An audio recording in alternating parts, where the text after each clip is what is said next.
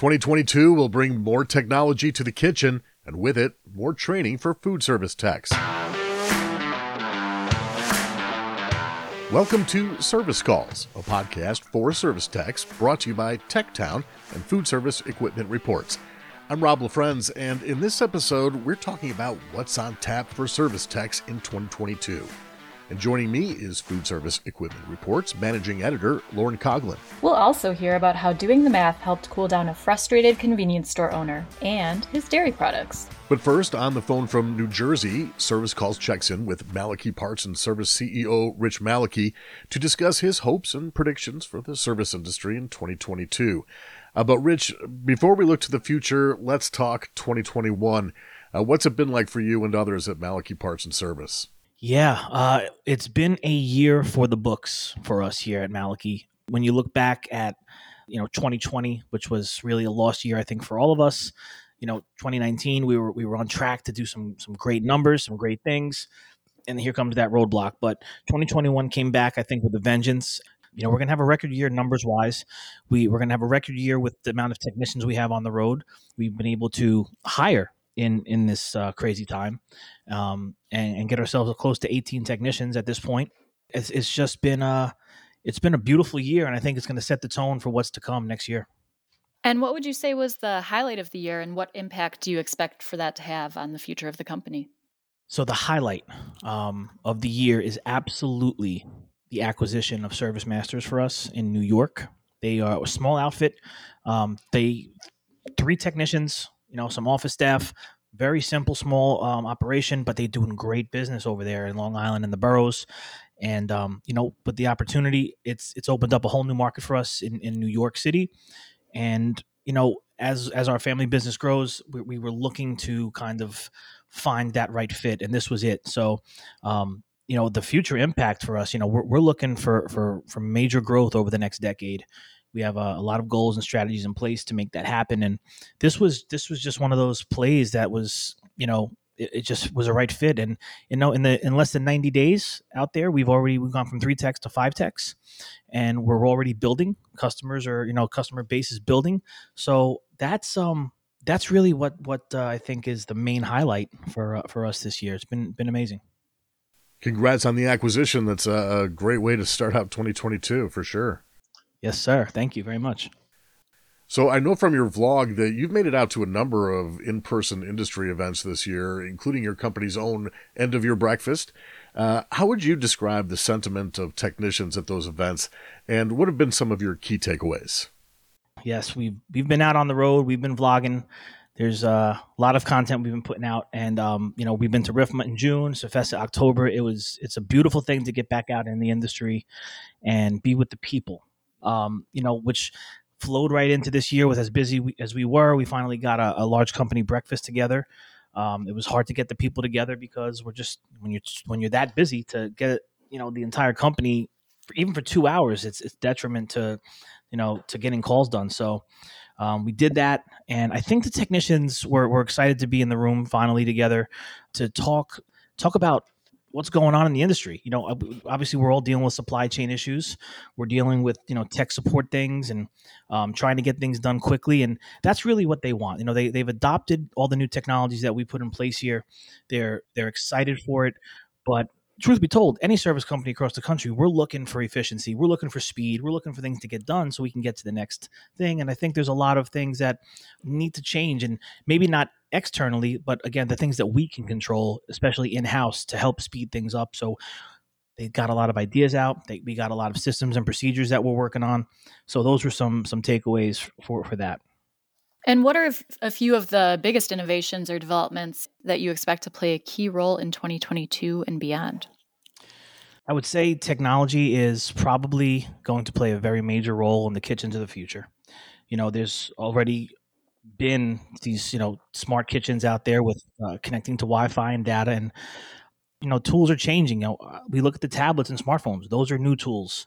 So I think that we're going to have to really look towards the training for our technicians in the industry moving forward. because obviously on the service side, manufacturing and service companies need to work super close together more than ever because we're all sharing the same customer, and we're brand protecting. We're protecting those brands, we're protecting our brand, and we want to make sure that we're doing the right thing. So everything comes down to, I think, following the technology and training. So, Rich, what's your personal approach to staying ahead of the curve, and how do you make sure that all of your technicians are on the same page? For us, it's back to technology talk. There's just so much of it. So we've partnered with XOI, which has kind of given us the opportunity to become more transparent than ever. And XOI, for those that don't know, is a software that allows our technicians to provide picture and video to every customer on every job. And that's a hyperlink. So there's no downloads. It's not nothing cumbersome. You don't have to worry about downloading anything. You just literally just have to click on the link that's on your invoice and see the story of the job. Staying ahead of the curve, staying ahead of our competition, which is what we need to do. Anybody that's in the industry, you're in your market, you have to do everything you can to be, different. It's about differentiation. And when you start to show the technicians what this can be for them, because we always talk about covering our whats. This is the perfect way to cover our whats, and it changes the conversation. It changes the conversation with the customer. It changes the conversation when you're talking with manufacturers and looking to get claims approved for warranty, and it's a game changer. So for us, we're just going to keep our ear to the ground with new technologies that we can adopt and bring to the table to set us apart. Was XOI a new addition for you guys this year? Yes, it was a new addition. We pretty much went live in January with it, and as any rollout for any software, of anything, there's always those doubts. There's always those worries. Is everyone going to get understand it and get it? And this was one of the easiest rollouts of technology that I've ever done. Now, you have a project that you've been working on for a little bit now. Tell me just a little bit about the Fed Group. And yeah, so a passion project that started a few years ago, which we now have over 1,000 members on Facebook, is the Food Equipment Digital Disruptors. And I would invite everyone who listens to join it. It's a melting pot for networking and sharing of the entire industry. There's reps, there's dealers, there's manufacturers, there's service, there's facilities, there's technicians, and it's a place to come to let loose, to share, like I said, to network and to find opportunities, because there's people doing business there as well. So that's just a small piece of what it is. And if you go to thefedgroup.com, you can learn more about it. We put our own conference on coming up next year. I'd love to have you all there. We got some great sponsors, and it's going to be massive. We really want to put the industry on the map. So through digital branding and marketing, we're going to get there. We're going to showcase the industry. We're going to find more technicians. We're going to do all the things we need to do with the help of the community, which is known as Fed Nation. Very cool. Rich, just to wrap up, what would you say is your number one goal or hope for Malachy Parts and Service in 2022? The number one goal here for us right now is building culture with people first. So it's been, coming from a family business with my dad, he did things a certain way. And over the past several years, I've really had to work hard to change the norm as it was here, and let people understand that we actually really do care about you and your family. And I think that's the number one thing where we're going to sit down when we put systems and procedures and guidelines in place, and we look at not just from a payroll perspective, money obviously and pay rates, that's all well and good, but there's other things that we value here. We want to make sure that them and their families are taken care of from a health standpoint. We pay 80% of a platinum plan here for our employees. And we do a lot of other things that 401k with employer match up to 4%. We want people to feel loved and good here. We don't want people to struggle. We want people to be able to pay their bills, live a good life, have that work-life balance that they want. So the number one goal here for 2022, and quite honestly in perpetuity, is going to continue to try to figure out how to be a better company for them. Because ultimately, at the end of the day, I feel like I wake up and I work for them, because without them, there's nothing. And this is just who we are. Malachy Cares is the mantra, and we want it to mean something.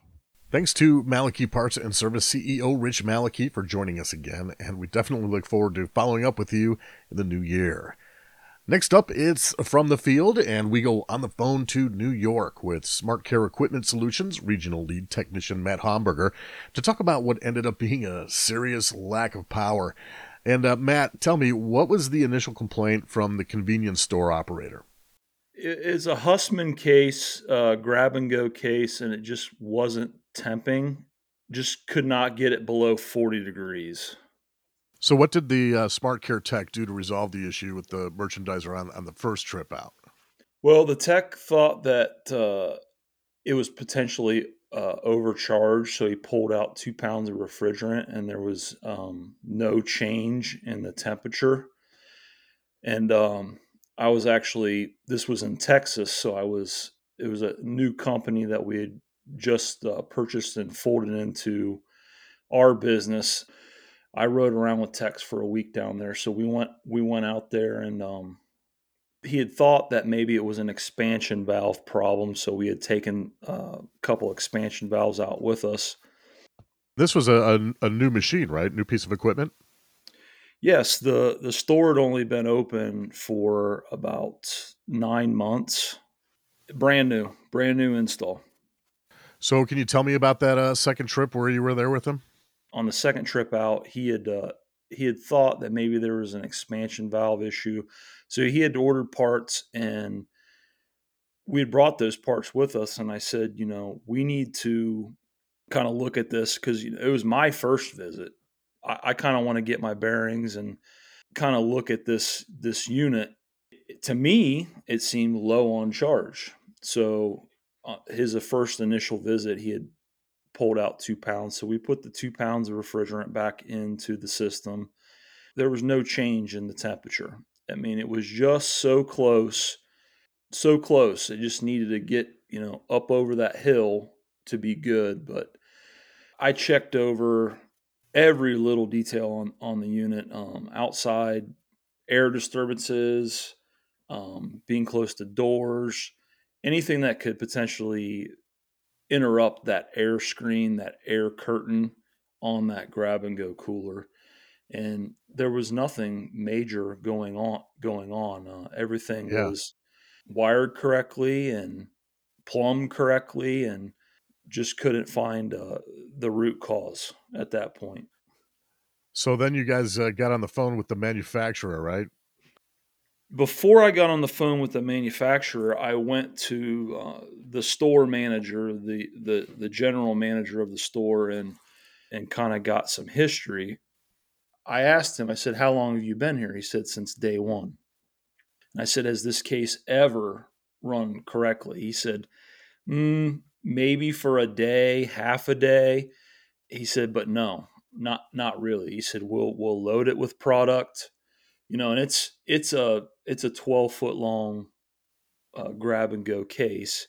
So there's a lot of labor to load that and a lot of labor to unload that. And as Sure, it's they would do their substantial. temperature checks throughout the day, it just wasn't consistent. So that gave me a spark, if you will, to kind of dig in further. Once I gained that information that the unit had not really worked correctly since day one, um, that's when I started getting some more information off the case and the condensing unit for the unit, which was up on the roof. I started doing some calculations, and from there, I started making phone calls to the manufacturer of the case itself, and then the manufacturer of the condensing unit. And what did you find out once you made those calls? Well, I found out that the type of products that they were trying to hold and maintain in that case they were prepared foods, meat, dairy, sandwiches. It wasn't like they were just trying to hold one type of product. There was multiple products that they were trying to hold with inside that case. What I found out was, after doing some of the calculations, the type of products that they were holding in there, they needed 1,430 BTUs per foot per hour.